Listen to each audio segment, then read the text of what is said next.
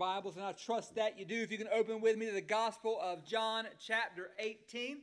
Gospel of John, chapter 18. Welcome to our 41st message in the Gospel of John. Just a few more remaining, but I want to begin our time together today with a story. It's also probably a life lesson for every man, husband in this room. Pay attention. The story begins this way. A man received a call from his wife who was about to fly home from a trip that she took to Europe. And at the end of their conversation, the wife asked her husband, "How is the cat?" And the husband bluntly answered, "Dead." Well, of course, the wife responded, "Oh, honey, don't be so honest. Why didn't you break the news to me slowly? You ruined my trip." And of course, the husband's like, I don't know what you mean. You asked me a question. I answered the question. And the wife explained, "You could have told me that the cat was on the roof. And then when I called from Paris, you could have told me that the cat was acting sluggish. When I called from London, you could have said the cat was sick. When I called from New York, you could have said you took the cat to the vet. And then when I arrived in New York, you could have said, just very clearly, you could have said, or when I got home, 'Hey, I'm sorry, the cat didn't make it.' And the husband, of course, I never thought about that, never crossed my mind, but I will do better, I promise." So before they got off the phone, the wife said, "Oh, by the way, how's my mother?" And there was a long silence, and then the husband replied, "She's on the roof." Have you ever found yourself saying, "I wish someone would just tell me the truth"? Or have you ever found yourself thinking, as the great movie line says, "You can't handle the truth," to someone else? Well, we're about to see this morning the religious leaders and Pilate, how they handled the truth. And the reality is they couldn't handle the truth. And the truth had to do with the king and his kingdom. And think back with me real quick to the Old Testament. So in the Old Testament, the nation of Israel was distinct. They were different from all other nations. No other nation before Israel or after Israel was chosen by God and governed by God. Israel alone. But the desire to be like other nations, particularly to have a king like every other nation had, surfaced repeatedly throughout the history of Israel. Yet, unlike other nations, they didn't need a king because God was their king. Israel was a theocracy, meaning God governed them, God defended them. Yet, even though God did what he did perfectly, the people of Israel kept saying, "We want to be like everyone else. We want a king like everyone else." And finally, God granted them their wish and gave them a king. Unfortunately, the history of Israel is filled, if you look at the king's list of Israel and Judah, it is filled with way more wicked kings than righteous ones. Wicked king after wicked king after wicked king. The picture is Israel's desire to be like every other nation, to have a king, proved to be disastrous. Yet that is not the whole story. Long before Israel ever asked for a king, God, in knowing the heart of this nation, promised to send them a king. Promised a king who would not just rule Israel, a king who would rule all the nations. And one of the main things of the Old Testament, the themes of the Old Testament, is the coming of this king who will reign over all. The New Testament, as we know it, is the proclamation that this king has indeed come. The king has come, yet the shocking reality from a human standpoint is what the world did when this king came. They killed him. They killed this king. Let that sink in. At various stages in redemptive history, God acted in extending his hand of grace and mercy to the world, and time again, the world slapped God's hand away. They wanted nothing to do with his hand, his offer of grace and mercy. Yet God kept extending that grace and mercy to the point when things were hopeless, broken beyond repair. Light came in the midst of darkness. The Son of God showed up to save humanity, and they killed him. But remember, as we said last week, no one took Jesus' life from him. He laid it down, and he picked it up again. This was always the plan. This wasn't plan B or C. This was always the plan. So as we said last week, when we come to this portion of the Gospel of John, it's time. There's no more signs, no more teaching, no more praying or prayers of intercession. There is nothing left for Jesus to do than to give himself up to his betrayer, as we saw last week, and lay down his life. And on his way to the cross, he will be falsely and illegally tried. We saw it last week. We're going to see it again this week. He will then be beaten, denied, mocked, have his beard plucked out, and spit on. And when we read passages like this, I pray that the emotions that we see in these scenes are overwhelming. The pictures that we see, that we hear in our minds, we can't help but feel anger. We can't help but feel frustration, sorrow, that anyone, especially the gracious King of all, our Savior, would be forced to endure such injustice as he had to. But that's what hate and that's what envy do. Do you know that hate and envy corrupt our attitudes, corrupt our motivations? They darken our hearts. But I have good news for us today. Our hearts can be changed. Our hearts can be changed. Your heart can be changed. I love the words of J.B. Phillips, who says this, kind of comparing the old and new. He says, God may thunder his commands from Mount Sinai, and men may fear, yet remain at heart exactly what they were before. But let a man once see his God down in the arena as man, suffering, tempted, sweating, and agonized, finally dying a criminal's death, and he is a hard man indeed who is untouched. Listen, you can tip your cap to the Ten Commandments and still have an unchanged heart. But let us see what Jesus did for us.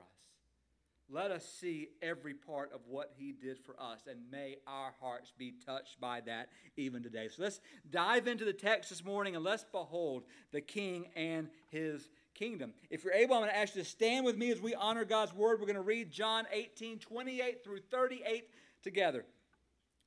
Or the beginning of verse 38. Anyway, 28, then they led Jesus from the house of Caiaphas to the governor's headquarters.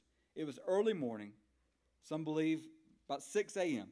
They themselves did not enter the governor's headquarters so that they would not be defiled, but could eat the Passover. So Pilate went outside to them and said, what accusation do you bring against this man? They answered him, listen to this, if this man were not doing evil, we would not have delivered him over to you. What accusations they bring? Not a one. Pilate said to them, take him for yourself and judge him by your own law. The Jews said to him, it's not lawful for us to put anyone to death.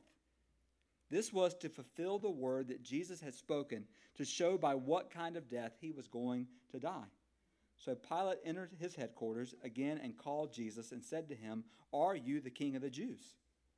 Jesus answered, do you say this of your own accord, or did others say it to you about me?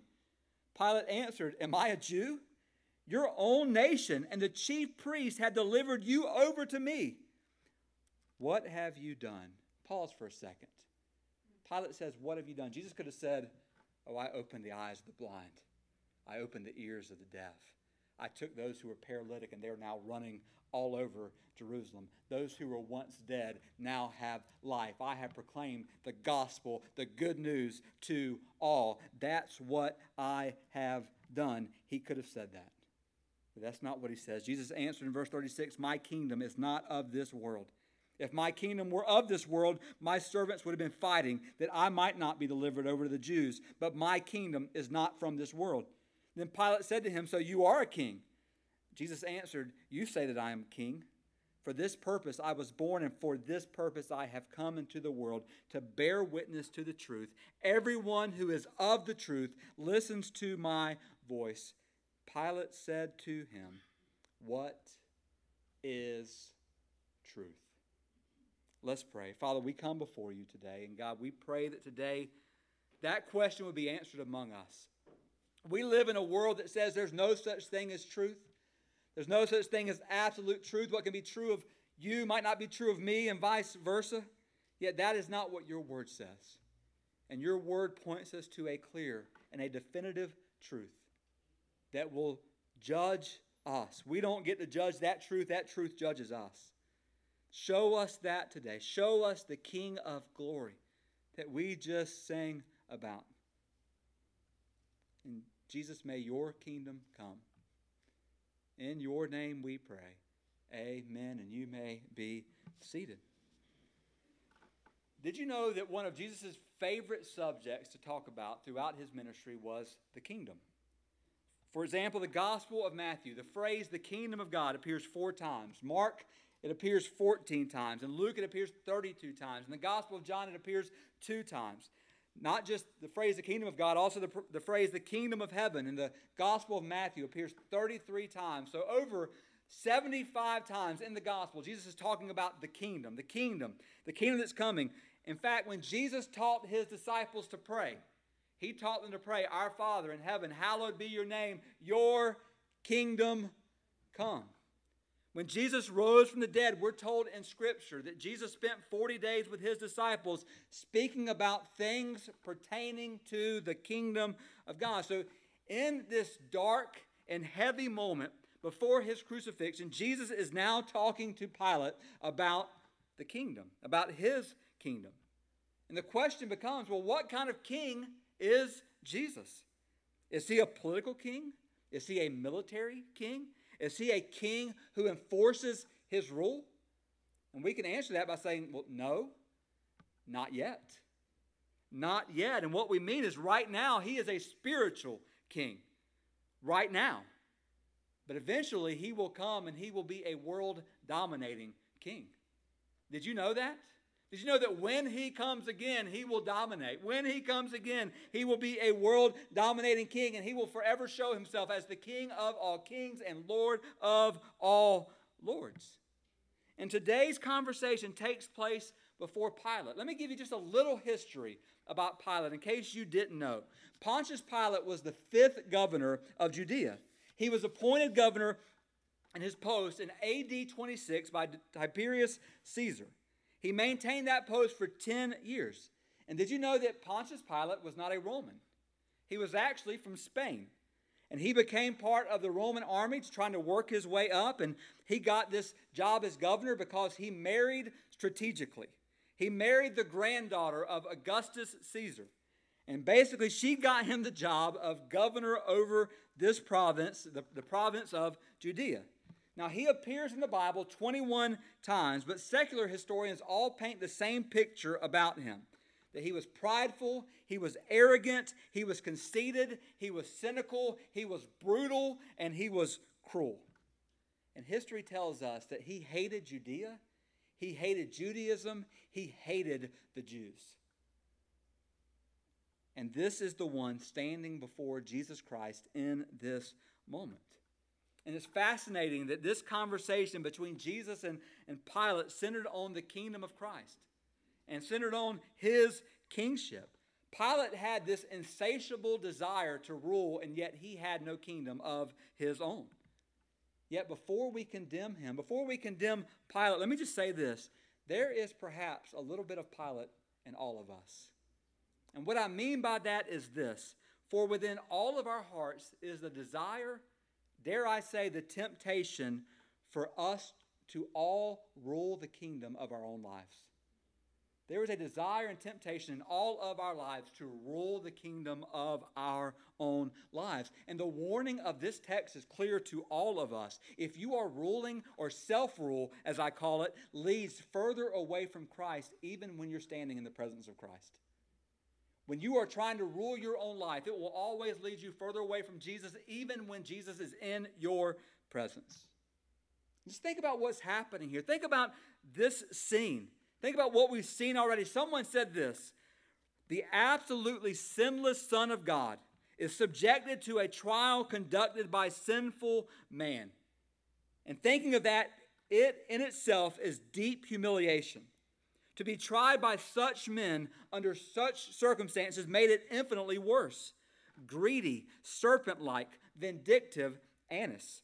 Rude, sly, hypocritical Caiaphas. Crafty, superstitious, self-seeking, cruel Pilate. And immoral, ambitious, superficial Herod Antipas. These were his judges. These were the judges of the King of all kings. Think about that. I want to lay before us today three truths, maybe three pictures of the king and his kingdom that we see in these verses. The first picture is this: the rejection of the kingdom. The rejection of the kingdom. If you remember from last week, Jesus didn't just face one trial. He faced 6 trials. 3 were political. The first 3, of course, were religious. First, before Annas, then before Caiaphas, then before the Sanhedrin, the ruling religious leaders, then Pilate, then Herod Antipas, and then, of course, back to Pilate, where the final verdict is given. But after this third trial, after the religious trial, you would think that when you think about these religious trials, the question becomes, why didn't they call for testimony from the countless lepers that had been cleansed? Why didn't they call for the demonized who had been delivered, the paralytics who had been healed, the prostitutes who had been forgiven, or even the dead who were now alive? Why didn't they ask for their testimony? And I am convinced, brothers and sisters, that even if those testimonies would have been given before them, it would not have changed their hearts or their motives or what they would have done or wanted to do in that moment. In fact, think about verse 28. Look at verse 28. It is bitter irony that these Jews will not enter the governor's headquarters. They will not enter the headquarters of Pilate because in their written laws, it says if they entered into a house of a Gentile, they could not participate. They were unclean. They would not be able to participate in Passover that was later that afternoon and evening. So these Jewish leaders, meticulously, they keep their man-made laws while at the same time actively carry out a plot to kill the Son of God. Think about this. This is what religion does. Religion, we do all of these things. We stay away from evil people in order so we can do our evil our own way. Or D.A. Carson put it this way: the Jews take elaborate precautions to avoid ritual contamination in order to eat the Passover, while at the very same time manipulating the judicial system in order to kill the true Passover lamb. Think about that. Let that sink in. Don't miss how extremely religious these Jewish elite are. Yet the ultimate truth of God is so extinct that they completely miss the perfect revelation of the Son of God. They miss it. And then look at verse 31. You'll see it on the screen. The Jews said to Pilate, "It's not lawful for us to put anyone to death." So these religious leaders wanted nothing more. They wanted nothing less than to see Jesus die, and even more than that, to see him hung on a cross. Yet think about this. Hanging people on a cross was not the way that Jews killed people in that day. Now, how did the Jewish people kill people? Stoning. According to Leviticus 24, if someone was worthy of death, they would take him to a public place and they would stone that individual. It was a brutal way of execution, but it was not nearly as brutal as hanging someone on a cross, as crucifixion. They probably could have stoned Jesus if they wanted to. How do I know that? Because a very short time later, they stoned Stephen. So they could have done that. But here's what I believe. I believe that the religious leaders here, think about Caiaphas, the others, they wanted nothing more than to see Jesus hang on a cross. Why? Because the law of Moses says, "Cursed is the one who hangs on a tree." The religious leaders thought that if they could get Jesus on a tree, they could tell the rest of the world, look, there's no way he can be blessed of God. He's cursed. He's hanging on a tree. There's no way he can be your Messiah. So they want to see Jesus crucified. So they bring Jesus before Pilate. But don't miss verse 32. It says this was to fulfill the words that Jesus had spoken to show by what kind of death he was going to die. Over and over and over again, Jesus said, "I will go to the cross. I will go to the cross. I will go to the cross." No wonder that Jesus stood before Pilate, not shaking like a leaf. Jesus wasn't here like the Cowardly Lion was before the Wizard of Oz. That's not the picture of Jesus that we have. Jesus is in complete control. He has confidence and assurance. He was absolutely in control of this moment. And think about this. Follow with me here. If they would have taken Jesus and stoned him, then Jesus would have been wrong. And if Jesus would have been wrong, then Jesus isn't the truth. And if Jesus isn't the truth, then he's not God. And if he's not God, then Christianity collapses. Jesus is a fraud, and we are all still in our sins. None of this is happening haphazardly. Jesus is in control of it all. While Pilate and the Jews are responsible for their own evil, God is orchestrating the entire drama in order to send his Son to die for the sins of the world. So in going all in to have Jesus crucified, the religious leaders and then Pilate are basically rejecting the king, and they are rejecting the kingdom. They want nothing to do with the kingdom. Which leads us to number 2, the ruler of the kingdom. The ruler of the kingdom. So beginning in verse 33, we have one of the most provocative encounters of two people in all of history. The Roman governor who represents the king over the world at that time, Caesar, and Jesus, who is the king of all kings. And Jesus answers him in verse 36, "My kingdom is not of this world." Just consider the scene here. On one side, you have Pontius Pilate, the emissary of Rome. On the other side, you have Jesus Christ, the Son of God. You've got two people here facing off. What a contrast between both of them. One an earthly ruler, one a heavenly ruler. One would do anything for power, honor, and glory. The other gave up his power, honor, and glory and became a servant. One lived for the material, what could be seen, felt, touched, and owned. The other says, "My kingdom is not of this world." One is wearing the robes of Rome. The other has wrapped himself in our flesh and is wearing the peasant clothing of a Galilean. But who's in control of this scene? What we see again, Jesus is in control. In fact, he's managing his own death. Yet when you think about the kingdom here, think about what Jesus is saying, "My kingdom is not of this world." The question becomes, what kind of kingdom is Jesus talking about? What does he mean that his kingdom is not of this world? Now, Jesus doesn't mean that his kingdom isn't for this world. It absolutely is for this world. In fact, it is the only hope for this world.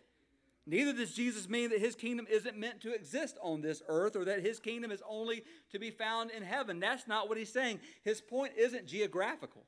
He's not talking about where it is. He's saying that the power of his kingdom and the principles of the kingdom do not come from earth, meaning that there's nothing that we as humans can do to create the kingdom or do to make the kingdom even greater than it is. His kingdom is a spiritual kingdom. One of the greatest definitions I've ever heard of the kingdom of God is this: the kingdom of God is the divine rule of God in the lives of man. God's divine rule in our lives. Which begs the question, are we currently living as though Jesus was our king? Are we currently living as though Jesus was our king? Brothers and sisters, you can see a king from another kingdom and you can tip your hat to them. And they can still have no rule over your life. Is that how we're treating Jesus? Just tipping our cap, or are we bending the knee to him? Are we living as though Jesus were our king? When Jesus says, "Deny yourself, take up your cross daily and follow me," are we doing that? Or are we going, yeah, right. Who's the king? And then look at verse 37. Verse 37 contains the only explicit reference to the birth of Christ in all the Gospel of John. It says this in verse 37. Then Pilate said to him, "So you are a king?" Jesus answered, "You say that I am king. For this purpose," get this, "I was born," that's his humanity, "and for this purpose I have come," that's his divinity. Meaning I've always been, and I entered into this world. So he is the king, and we are to live for his kingdom. We're to live for his kingdom. So the ruler of the kingdom, he is king, which leads us, number 3, the rule of the kingdom. The rule of the kingdom. And here's the kingdom. The rule of the kingdom is this: truth. It's all about truth. It's all about the picture of what is truth. That question. Who is truth? So notice how Jesus assumes control of this interrogation. Jesus says in verse 37, "Everyone who is of the truth listens to my voice." And then Pilate asks the question of all questions: what is truth. And here's the point. Jesus is truth. He is the full and final revelation of God to us. Listen, you can have a belief about truth, but you don't get to decide what truth is. You don't get to decide what truth is. We hear all the time, I'm speaking my truth. No, you're speaking your opinion. Your opinion isn't truth. Your opinion is only your opinion. I won't tell you what opinions are and what they smell like. But anyway, you know what it is. But the point is, your opinion is only your opinion. Truth matters. You don't decide what truth is. And here's what's ironic. This cynic, Pilate, says, what is truth? While standing in the presence of truth incarnate. Meaning truth wrapped in flesh. The one who John wrote in John 1:14, the Word became flesh and dwelt among us. And we have seen His glory. Glory is of the only Father, or only from the Father, the Son, full of grace and truth. In John 8, Jesus says, you will know the truth, and the truth will set you free. In John 8, Jesus says, if the Son has set you free, you are free indeed. In John 14, Jesus tells His disciples, I am the way, I am the what? Truth. I am the life. No one comes to the Father except through me. And now Jesus says, He leaves the door open for Herod and says, whoever is of the truth hears my voice. And then Pilate says, what is truth? Pilate asked the ultimate question, and then Pilate walked away from Jesus and closed the door on truth. He walked away from Jesus. He shut the door on truth. And let me say this morning, brothers and sisters, don't follow Pilate out that door. Don't follow him out that door. There is only one way that you and I will ever be able to stand before God, and that is by standing in the truth. Standing in Jesus Christ, the way, the truth, and the life. He is the King of the kingdom. And only those who enter in by truth will enter into His kingdom. Again, Pilate walked away from Jesus and shut the door on truth. Now, would you like to know how Pilate died? So would I. Just kidding. The truth is we can't exactly know. We don't know for sure. But here's what we do know. We know what became of him. Because he walks off the pages of Scripture, but history tells us that, secular history tells us that Pilate was eventually recalled, deposed back to Rome. Basically, he committed one too many infractions. He was arrogant and prideful and did stupid things, and eventually he was recalled. And what we are told in the midst of being recalled, that he was facing punishment. And though we're not exactly sure how he died, one 4th century historian by the name of Eusebius said this: finally he fell into such calamity that he was forced to become his own murderer. Many scholars believe that Pilate took his own life. What a tragic waste. A man so hopeless, staring in the face of hope, looking at incarnate truth. Things could have been different. The great irony of this passage is the final analysis. You can't put truth on trial. Truth will put you on trial. Meaning, you cannot judge the truth. Truth will judge us. Let me say it again. We don't judge the truth. The truth judges us. Like Pilate, every single person must make a choice. There is no third way. There is no fourth way. There is only two ways. There's no middle ground here. Either Jesus Christ alone, the only Savior of sinners in the world, and you have bowed your knee to Him, or you are in the group of those who mistreated Him, mocked Him, spit on Him, plucked out His beard, and eventually crucified Him. Sooner or later, you will find yourself in Pilate's position, and you will have to make a decision concerning Jesus. Think about that question. What is truth? What is truth? Have you found the answer to that question?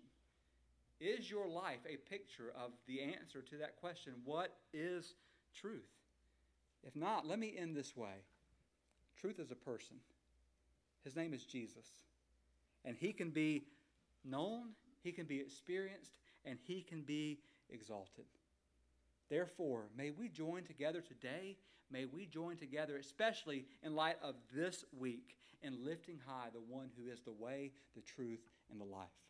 The one who says, if the Son sets you free, you are free indeed. But I want to end by asking this question of each one of us this morning, whether you're here or watching online. And this is between you and the Lord, and here's the deal, you know. Right now, there is a throne in your heart. Who's on it? Who's on it? Is Jesus on it? Is he directing you as king over your life? Or are you on it? Are you ruling? Are you reigning? Are you making the decisions and trying to give him secondhand glory? Who's on the throne of your heart? Let me just say this morning. We know very clearly who is. And if you look at the throne of your heart and Jesus isn't on it, push down anything that's not him. Push off of the throne anything that's not him. If it's you on the throne of your own heart, rip yourself off right now. You are not worthy of that throne. I am not worthy of that throne. He is worthy of that throne. May he rule, may he reign as king over all of our lives today, for he will reign forever. So let us stand. We're going to call praise team forward as we enter this time of invitation and consecration, and let us pray. Oh, Father, we come before you, and Jesus, you taught us to pray. Our Father in heaven, hallowed be your name. Your kingdom come. Your will be done on earth as it's being done right now in heaven. Give us today, Lord, what we are in need of. Give us today the bread that we need, all that we need. Give us this day our daily bread. And forgive us our trespasses. Forgive us our sins as we forgive others who have sinned against us. Lord, lead us not into temptation, but deliver us from evil and from the evil one, because yours is the kingdom, yours is the power, yours is the glory forever and ever and ever.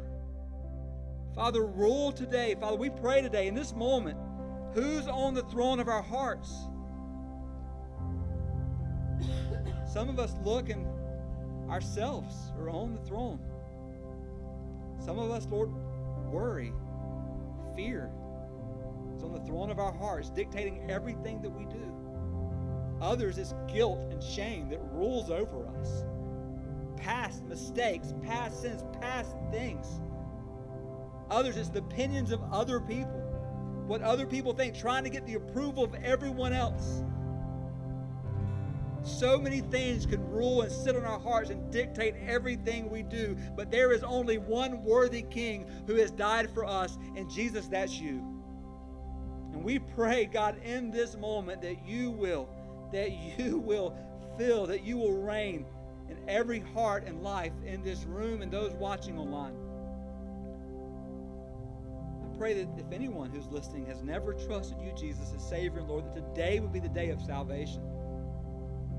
That they would not today walk away from truth as Pilate did, but today they would walk to the truth, would walk to you, Jesus, turning from sin, turning from self, and turning to you, trusting you, Jesus, as Savior and Lord. For whoever calls upon the name of the Lord will be saved. Finish this time. In Jesus' name, amen. The Savior alone.